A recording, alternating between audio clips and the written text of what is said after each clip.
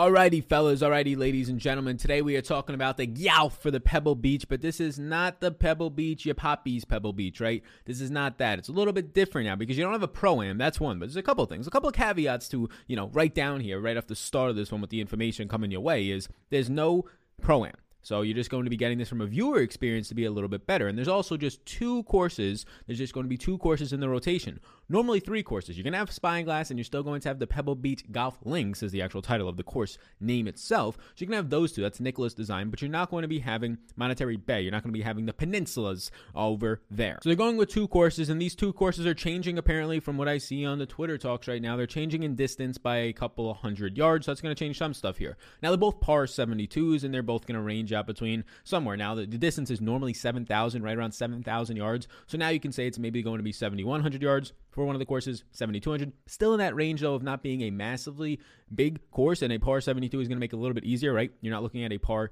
70, a par 71 when you're looking at 7,100 or 7,200 yards. So it just makes it a little bit easier to understand what you should be looking for here. And what you should be looking for here is really anybody's going to be able to play this. If you have experience here, it's probably one of the courses like the Masters, not as extensive as the Masters or as airtight as the Masters course history type stuff, but it's going to go a long way because you can really find yourself in some types of hazards. And it's mainly because of how small the greens are at this place, right? So it's not so much of hazards as much it is that if you're going to be missing the greens and they're really small, right? They're very, very tiny greens, some of the smallest, and I believe the smallest on tour, you can find yourself having some issues. But because of that, if you're actually on the green, it's going to be a little bit easier from a putting standpoint, right? If you're on the green, if you're a notoriously bad putter at this one, it's just a little bit easier in baselining with some of the great putters because in average putting distance on this is just going to be naturally lower in general. So we're going to be going through like we normally do through the salary ranges, the 8, 9, 10, 10K plus range this week. We actually have a $12,000 player, the first time I believe since, I think the opening season last year, I think it was Justin Thomas. He either won, it was the week after that he won at the Tournament of Championships,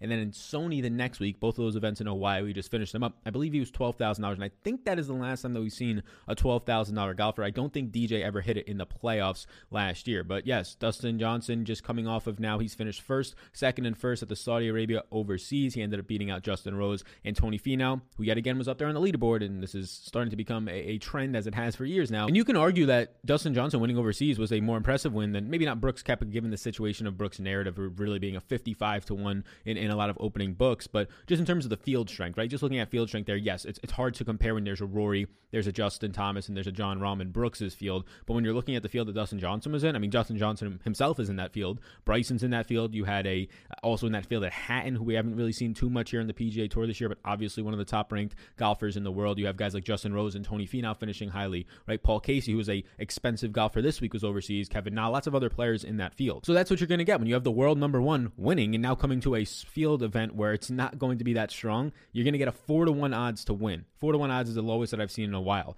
We had last year, I believe we ended up seeing Justin Thomas at like 5-1 at one point. We saw Bryson at 6-1. He actually won that event as well. I think that was the Rocket Mortgage. So yeah, you're going to be having a 4-1 Dustin Johnson here at $12,000 to open it up. And again, it is deservingly so. It is deservingly so when you have the number one ranked player coming off of a victory overseas in a pretty tough field. And now he's going into a, let's just say, not tough field at all when you're going to be getting Jordan Spieth, who, yes, course history is a thing for Jordan Spieth. We'll get into it. Yes, coming off of one of his best performances, and arguably his best performance in about 3 years when you're talking about his irons and approach play since about 2018. But when these guys who are the course history nuts, like a Phil Mickelson and a Jason Day and a Jordan Spieth, start to be the guys that are now up here on the leaderboards or the price boards of $9,500 or above, there's going to be some interesting spots to fade because of course history. There'll be some interesting spots that should just naturally get different in that 7K range where everybody in the 7K range is normally like 6K range golfers. It is a very, very weak field as a lot of people are going to be skipping this event. Normally they do because it's a Pro-Am, right? They don't want to be out there for 10 hours or whatever it is. Sometimes just because of your sponsors, you have to go to this. So some guys get dragged into it and just some exemptions you have to be going for. Some guys you have to go like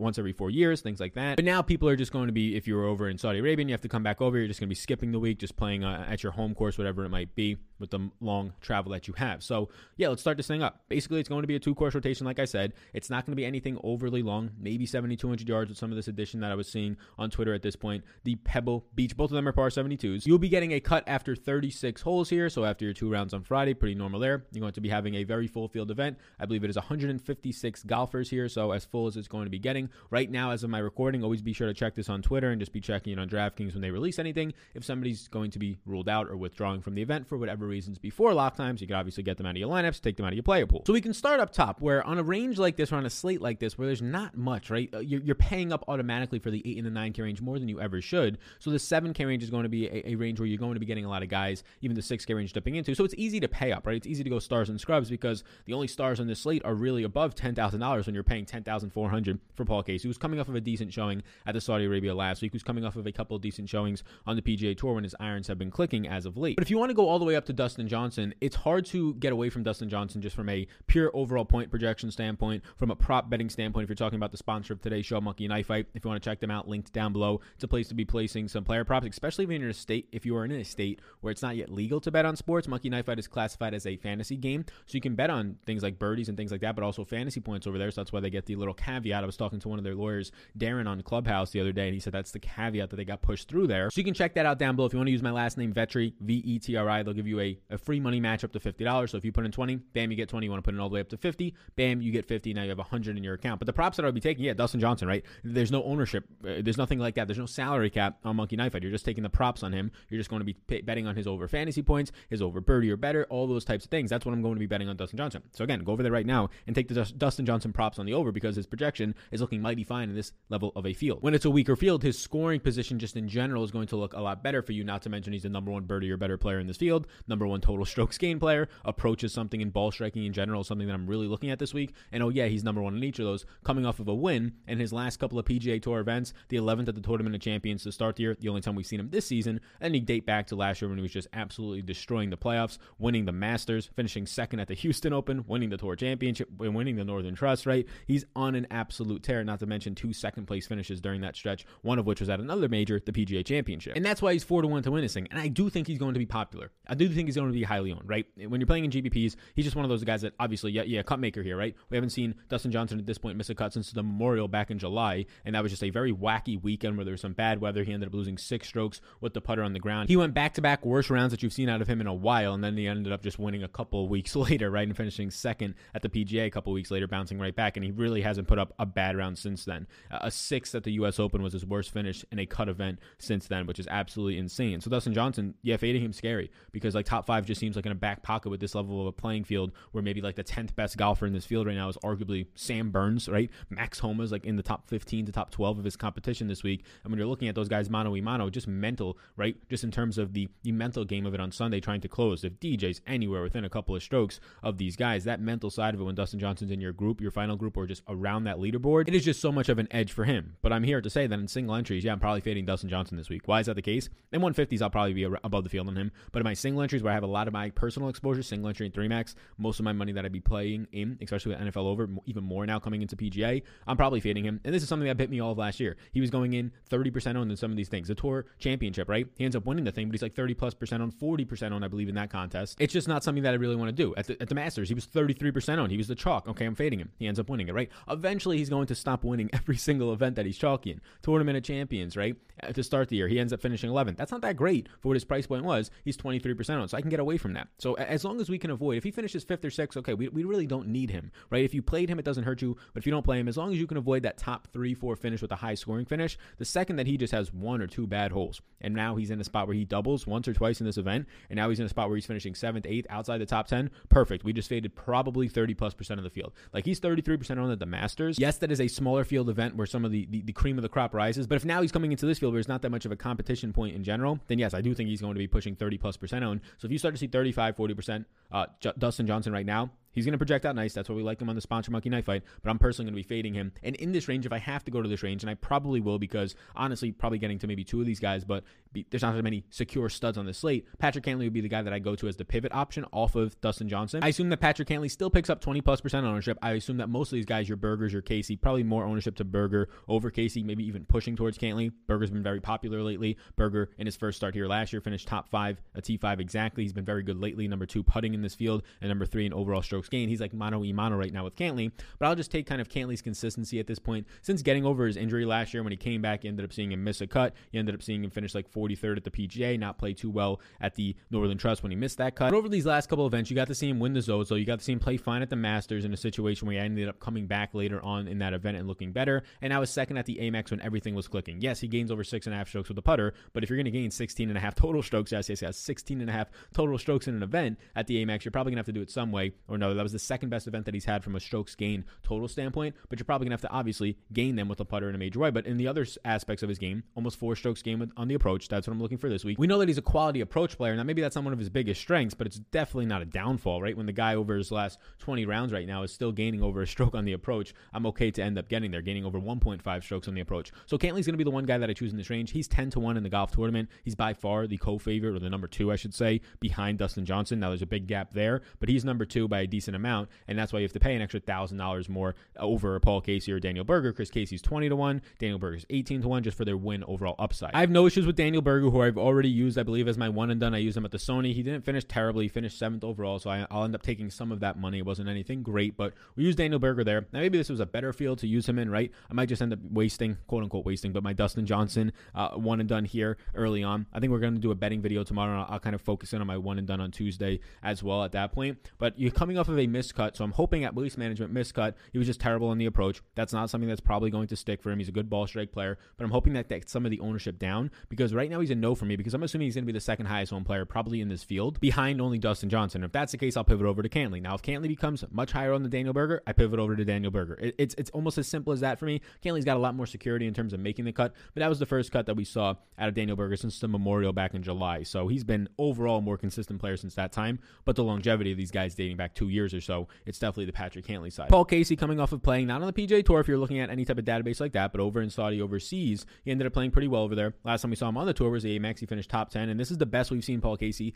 in a very long time. He gained in every single category for the first time since he finished second at the PGA Championship, but he was doing it in major ways. 6.5 strokes gained on the approach. Okay, that's what we're looking for. That's his best performance since that PGA, the major last year. He gained even with the putter last week. He gained 9.6 strokes tee to green. So Paul Casey's game is clicking. It was clicking again last week as well. We don't have the exact strokes gain numbers from that event to see if he was firing it again with the irons, but finishing that highly, I assume they were not being anywhere near catastrophic. If anything, maybe they're average, but average to good. So Paul Casey at 10,400. Here's my strategy. My strategy is to get 2 of Cantlay, Paul Casey, and Berger in my lineups, right? Right now, I probably lean to go Cantlay and Berger, but it'll depend on the ownership. If Casey comes in severely under-owned out of the 4, I'll pivot to there off of whoever is likely going to be the highest owned. So that's where I'm at right now. We break down into the 10K plus range because I think it's important, especially on a weaker slate. We're not going to spend that much time on each range, as we're obviously already a decent amount into this video, but thank you for still being here. Like, subscribe, do all of those things. We're also going to be going live for this event Wednesday around noon, 12:30 Eastern time. So hit that notification bell so you know when we go live. If you're not listening on the podcast version, we also do have a podcast version. So if you're like, you know what, I don't have time today to watch the video,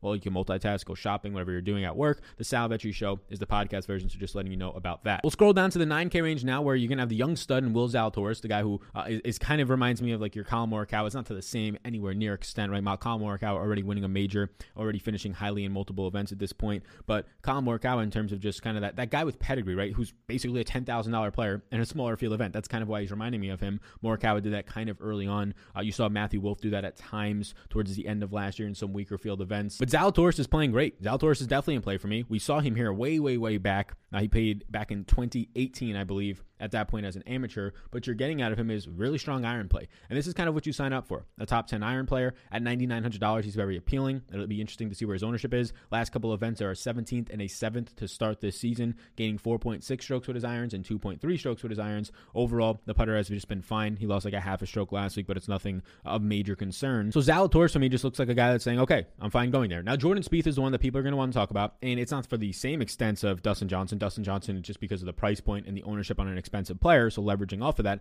But Jordan Spieth is definitely going to be owned. This is a guy who has the course history here, winning back in 2017. He finished top 10 last year, and he came out of nowhere, right? He came out of nowhere kind of cold, and he just ends up finishing top 10 for you because of the course history is what people will say. Now, last week, he comes into with a co-lead with Xander going into Sunday. And I personally had no confidence that he was going to win it. And I was rooting for him at that point, right? In terms of just trying to see him get off of this little slide here of not having any victories on the PGA Tour for a few years now. But here's the thing. He was in a spot on Fridays and on Saturday mornings where he would be in the leader right around that top 3, and people would say, oh my God, Jordan Spieth is going to do this again, right? And then the mental side of it would fall apart on Saturday, and you would just see him kind of eject himself from the tournament. Well, now you got that on Sunday. Right away, you got that, right? Starting the day off with a bogey and not hitting the fairway in a major way. So I really need to see Jordan Spieth do something before I try and bet on him to win an event, right? Because it's all the mental side of it now, right? We know the game's there. He ended up gaining the most strokes that he has since 2018 with the approach. So that's the great thing, right? He gained 7.8 strokes on approach. The putter was clicking for over 4 strokes, the most we've seen from him in basically a half a year at this point. So that was good to see out of Jordan Spieth. And now he's coming to the place where he's been historically great, a 9th, a 45th, a 20th, a 1st,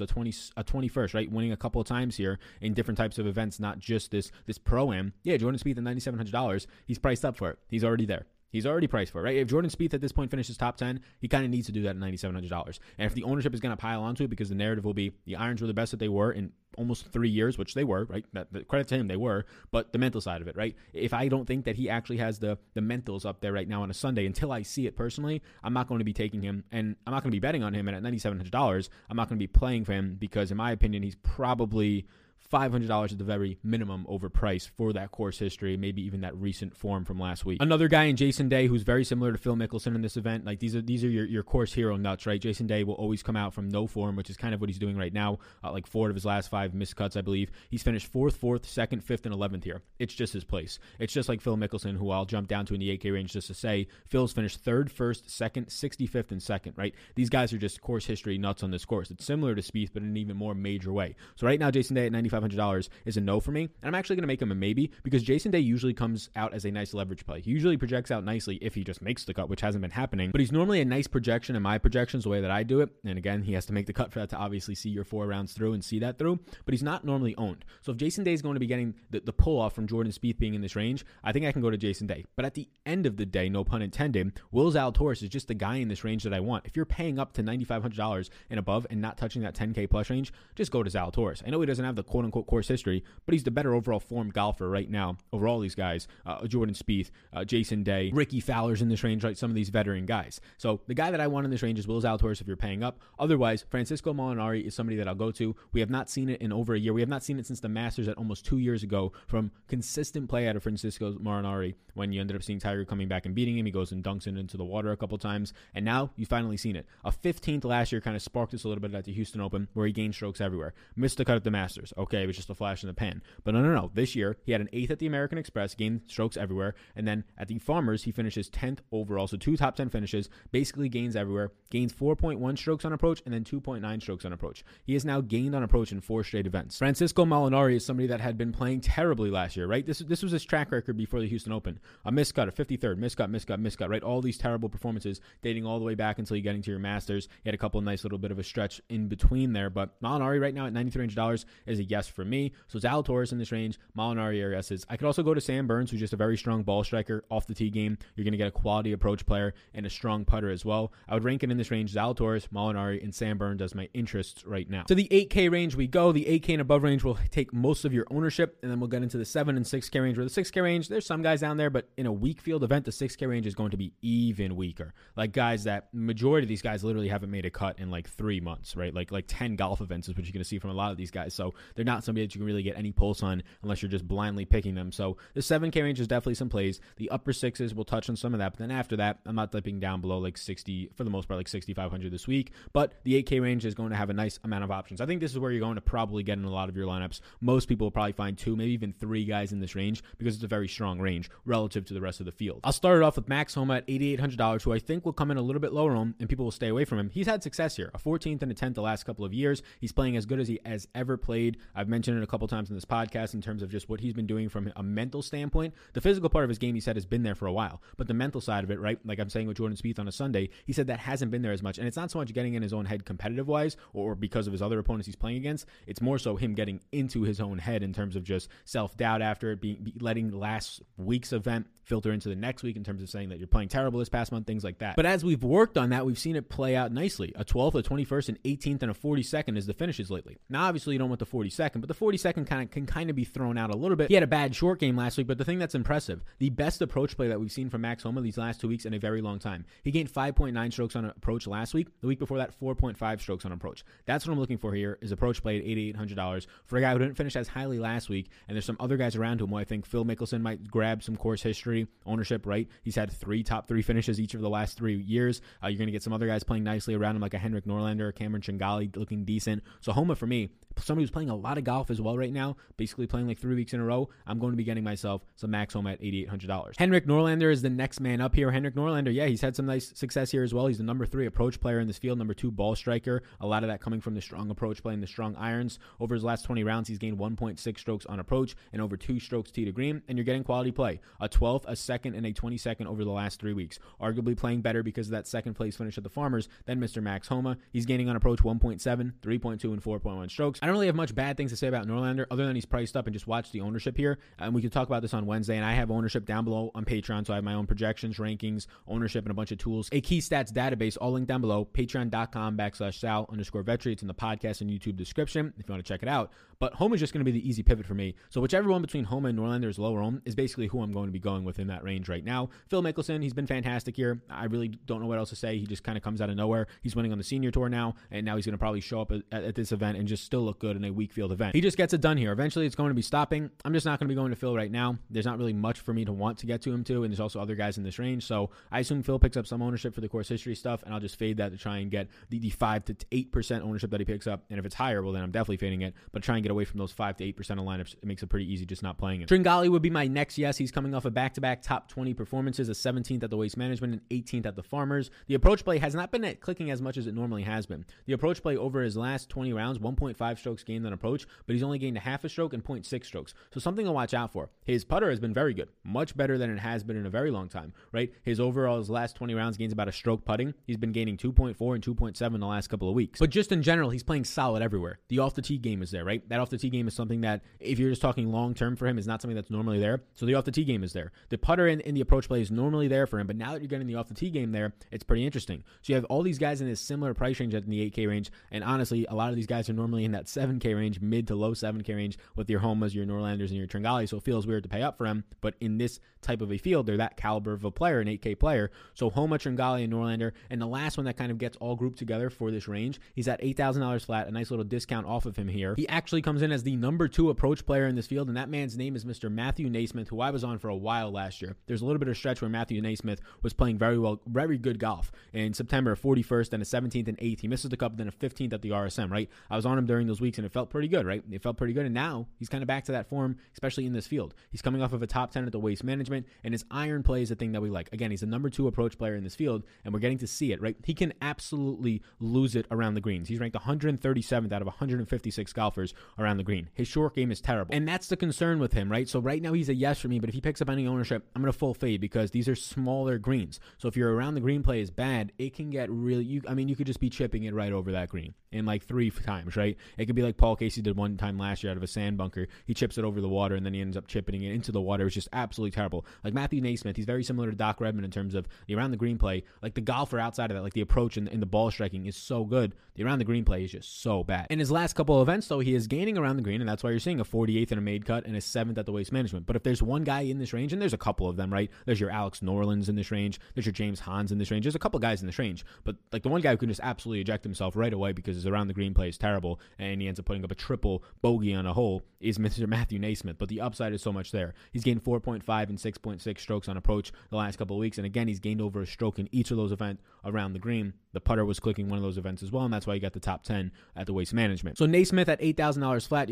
I'll scroll to him right now so you can see him on the screen. He's a yes, but I'm going to make him a maybe just because of the fact that I don't want to make it seem too overconfident in his abilities to even make the cut at this point, because out of all those 4 guys we talked about, Norlander, Tringali, and Max Homa, I think Naismith is the least likely to make the cut. Doesn't mean I don't think he's going to make the cut. It's a weak field, but I think he's the least likely because he has that one part of his game that can absolutely eject him. Like Norlander's not that great around the green, but he's a decent putter. He can make up for it in that regard. Matthew Naismith is terrible around the green, and he's not a good putter. But again, the approach play, if he can put himself on the pin more often than not, that's where he sets himself up, and that's what he's been doing the last couple of weeks. Let's now get into the 7K range. Again, if you want to be checking out the sponsor of the show, they're linked down below. All the information for Monkey Knife Fight. You'll be getting a free money match. If you put $10 in, you'll get another 10 right there if you use the code VETRI, VETRI. They've been a proud sponsor. Basically, it's coming up on a year now. March will be a year since we partnered with Monkey Knife Fight, so be sure to check them out down below. If you have any specific questions on any of the props and the game modes on Monkey Knife Fight, or specific like this or that, which one's your lean, just reach out to me, either in the Patreon Patreon, Discord, either on Twitter at Salvage or DFS. Happy to help for sure. So in the 7K range, I do think, at least in my mind, this guy should be one of the chalkiest players in the field. So we'll see what happens there. And if he's not, I'm going to load up in a major way. He was only 3% owned at the Waste Management, only 1% owned at the Farmers. And then we finally got to see it. Harold Varner, who sets up for this course in a fantastic way. The putter's always going to be bad, but everything else, he's 4th in ball striking. He's top 20 around the green, top 20 off the tee. He's 4th in approach play, 3rd in tee to green in this field over his last 50 rounds, that is. Last year he played here for the first time, or the first time in the last 5 years. He ends up missing the cut. But Varner, like when I'm looking at Varner, I thought he was going to be an 8K player relative to the Matthew Naismiths of the world, the James Hans. I really thought he was going to be an 8K player. He finished 13th last week at the Waste Management, and the irons were clicking. That's the thing. Even losing about a stroke putting, the irons picked up almost 5 strokes. He gained 7 strokes tee to green, and that's the normal Harold Varner, right? He's probably going to lose strokes putting for you more times than not, but as long as he's picking up somewhere around like 3 to 5, and if he has a nice event, he picks up 6, 7 strokes, 6 strokes like he did at the Houston when he finished top 15, he'll make the cut. He'll start to be like right around that top 10, top 15 come the weekend, and then it comes down to what he does on Saturday. Harold Varner is really a Saturday golfer, right? He'll start so well for you. A lot of the times he's live for a first round leader, and then Saturday's a day where he kind of just, the moving day, he starts to move downward. Sunday has a decent day, and you see he's there with like a 27th overall finish. But at $7,700, he's one of the value options, and honestly a rare value option in this type of a field, because most of these Harold Varner type guys are in that 8K range already, or arguably are even in that 9K range this week. So Varner's the clear yes for me, coming off of some nice form that we finally seen after the miscut at the Farmers to start the season off. The miscut basically aided by his short game. He lost over 5 strokes putting and around the green. That bumped back the opposite week where it was a net neutral. He just gained 0 strokes around the green and putting, so it was net neutral, and the irons clicking and the off the tee clicking to a certain extent what really got him there. So at $7,700, he's my favorite pay up option in the 7K range. Now, if you're listening on the podcast, you can't see my interest on the screen. The X's are maybes, the Y's are yeses if you are watching, and then the N's are no's. This is early on in the week. Obviously, that stuff changes. My whole player pool come Thursday morning, and it'll be out throughout the week. It'll be on Patreon as well as some of those other tools down below in the description. But there's a lot of other guys I have interest in that I'm not mentioning. I just want to spend the entire time talking about like 100 golfers, right? So like Rory Sabatini, right? Coming off of a miscut, I think I like that. Scott Stallings in this range makes some sense from an approach standpoint. Ches Reavie has missed a ton of cuts in a row, but if you're talking about a weaker field event and looking for a quality golfer, ranked 63rd right now, still in the PGA Tour rankings or the World Golf rankings, he's 5th in approach play in this field over his personal last 50 rounds compared to others. Ches Reavie is a guy that, look, recent form and everything's going to make this guy literally 0% owned, but he actually sets up decently on this course, and he is 80-1 to win this event, which does tell us that he's probably about $300 underpriced based on where his pricing is for his odds. So that's kind of like a sneaky option, but as we scroll down, the other guy in the 7K range that stands out more than others is going to be Mr. Kyle Stanley, who I actually think, like when there's a field where you got some of these guys who have course history, and Dustin Johnson up top, but really no other power studs up top, like Paul Casey is considered like a top 3, top 4 golfer in this field. I do think that guys like Kyle Stanley, and you saw last year the winner of this event, Mr. Nick Taylor, won at some pretty long odds last year. So guys like Kyle,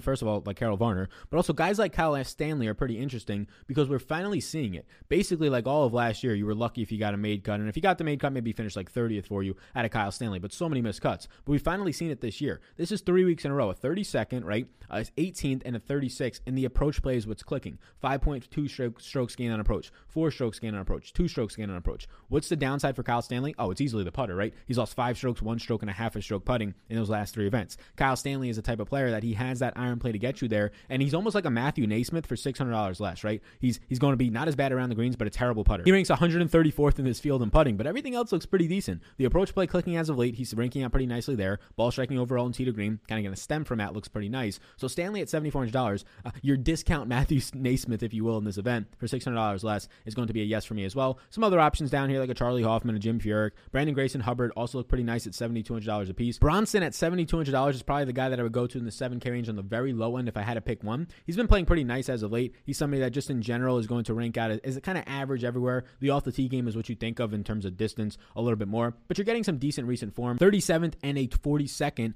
and what the nice thing is you're seeing the approach play clicking for the first time in I would say about 2 or 3 months. 3.6 strokes gained and 2.6 strokes gained. Back-to-back strokes gained on approach since last July, so even 6 months. You can go back to 7 months at this point. In that low 7K range, that's where I would go if you're looking like $7,200 and below. Now we can move to the 6K range, where just in general in the 6K range, I'll be honest with you, there's not that many options, but I think one guy up top that's kind of like your low 7K range, and maybe you just dip down into this range just to get to him, is Mr. Cameron Piercy. Cameron Piercy at this point, he's going to be overall odds to win this event. Doesn't look great. He's 250-1, but right now he ranks out top 20 in approach play as his last 50 rounds, not just like overall, but his last personal 50 rounds. He made the cut at the Farmers. You saw the approach play clicking. Overall, the approach play has been there, even though he missed the cut at the AMAX, but he's at least looked decent, and you're in this range right now where you're just looking for something. You're looking for a guy who probably isn't going to be good around the greens, but can get you there some weeks with some upside weeks, like you saw at the Safeway last year, one of his better performances, gaining 6 strokes with the putter. So he can get you there sometimes with the putter. It's like not like it's never going to happen for a lot of these guys down here in this range, and he's a guy that just has the upside to make the cut. At 6,900, 1 or 2 guys in this 6 or 7K range that you're looking for, just make the cut for us, right? Do something after that. Like, we would like you to finish, like, I don't know, 30th, 20th,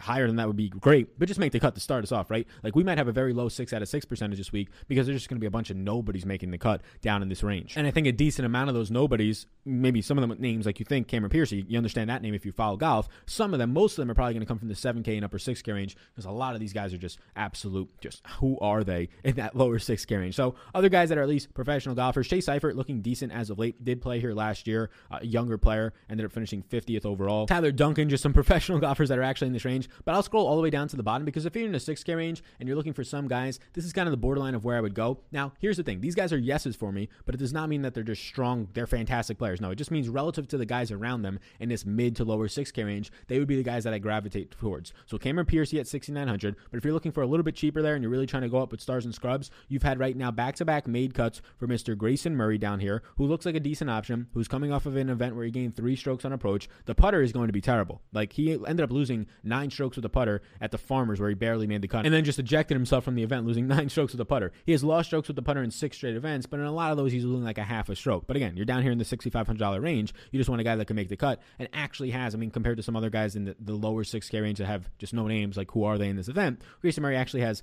I would say, something behind him. Back-to-back made cuts for the first time. So this is something as well. Back-to-back made cuts for the first time since last February. So not a great golfer by any means, but somebody who's trending in the right direction. Rob Ophenium as well at 6,500. I can't believe I'm saying these guys' names as actual options, but another guy who as of late has been playing a little bit better, right? He missed a cut at the Farmers, but at the AMAX he finished 47th overall. He gained 8 strokes on approach, which is some of the best golf you've seen from him in a long time. Again, a terrible putter, but he's actually gained on approach now in 3 straight events and 4 out of his last 5. So again, these are just guys down here. I much prefer Cameron Piercy. Another guy down here in Mr. Christoph Ventura is another option, right? Another option that just keeps missing cuts, but when you're comparing him to all these other guys missing cuts, has a little bit more of a ceiling, I would say, especially when it comes to just the overall putting play. But the approach play, terrible. That's why he's going to be 301 to win this event. And then if you're looking for one guy at the $6,500 range or below, I have one guy listed here as a yes. Again, this does not mean that he's a better play than some of the 8K guys that weren't listed as yeses. It means in his price range of $6,400 or $63 or $62, Hank Lebioda would be the guy that I get to. You're getting back-to-back strokes gained on approach of 2.3 and 2.9. His 4.2 strokes gained at the Farmers, where he missed the cut, right, because he ended up just not playing as better as everybody else in somewhat of a birdie fest. He gained 4.2 strokes tee to green. That was the most that we've seen from him since the summer. So again, he's a yes in this range if you're just comparing him to some of these other options. Maybe I should make him a maybe just so people don't get all that crazy. I'm not really dipping down here. There's nobody else at all below 6,500 outside of Lebioda that I'm even looking at or considering this week. So that's where I'm at. We're at Pebble Beach for just 2 courses now and no Pro-Am, and we don't have that many studs showing up. Arguably, like the only the only top 10 ranked players in the world are Cantley and Dustin Johnson right now, and I would say that the only stud is basically Dustin Johnson, who's going to come in 35 to 40% owned in a lot of contests. In smaller field stuff, you'll probably see him at 50+% owned. And I can't argue with that when he's number 1 ranked off of a win, the number 1 birdie or better player, the number 1 total strokes gained putter, the number 1 DraftKings scorer in this field right now. Everything's lining up for him to be 40% owned, and all I need for him to happen is to not finish. Like, you get the last 2 events that he's been here, 32nd and a 45th, do one of those, and we're fading 50% of the field and we're looking good. So personally, if that ownership is coming in high, I'll get away from him. He's a man who burned my wallet every single time that I faded him at the Masters, faded him at the Tour Championship, right, when he's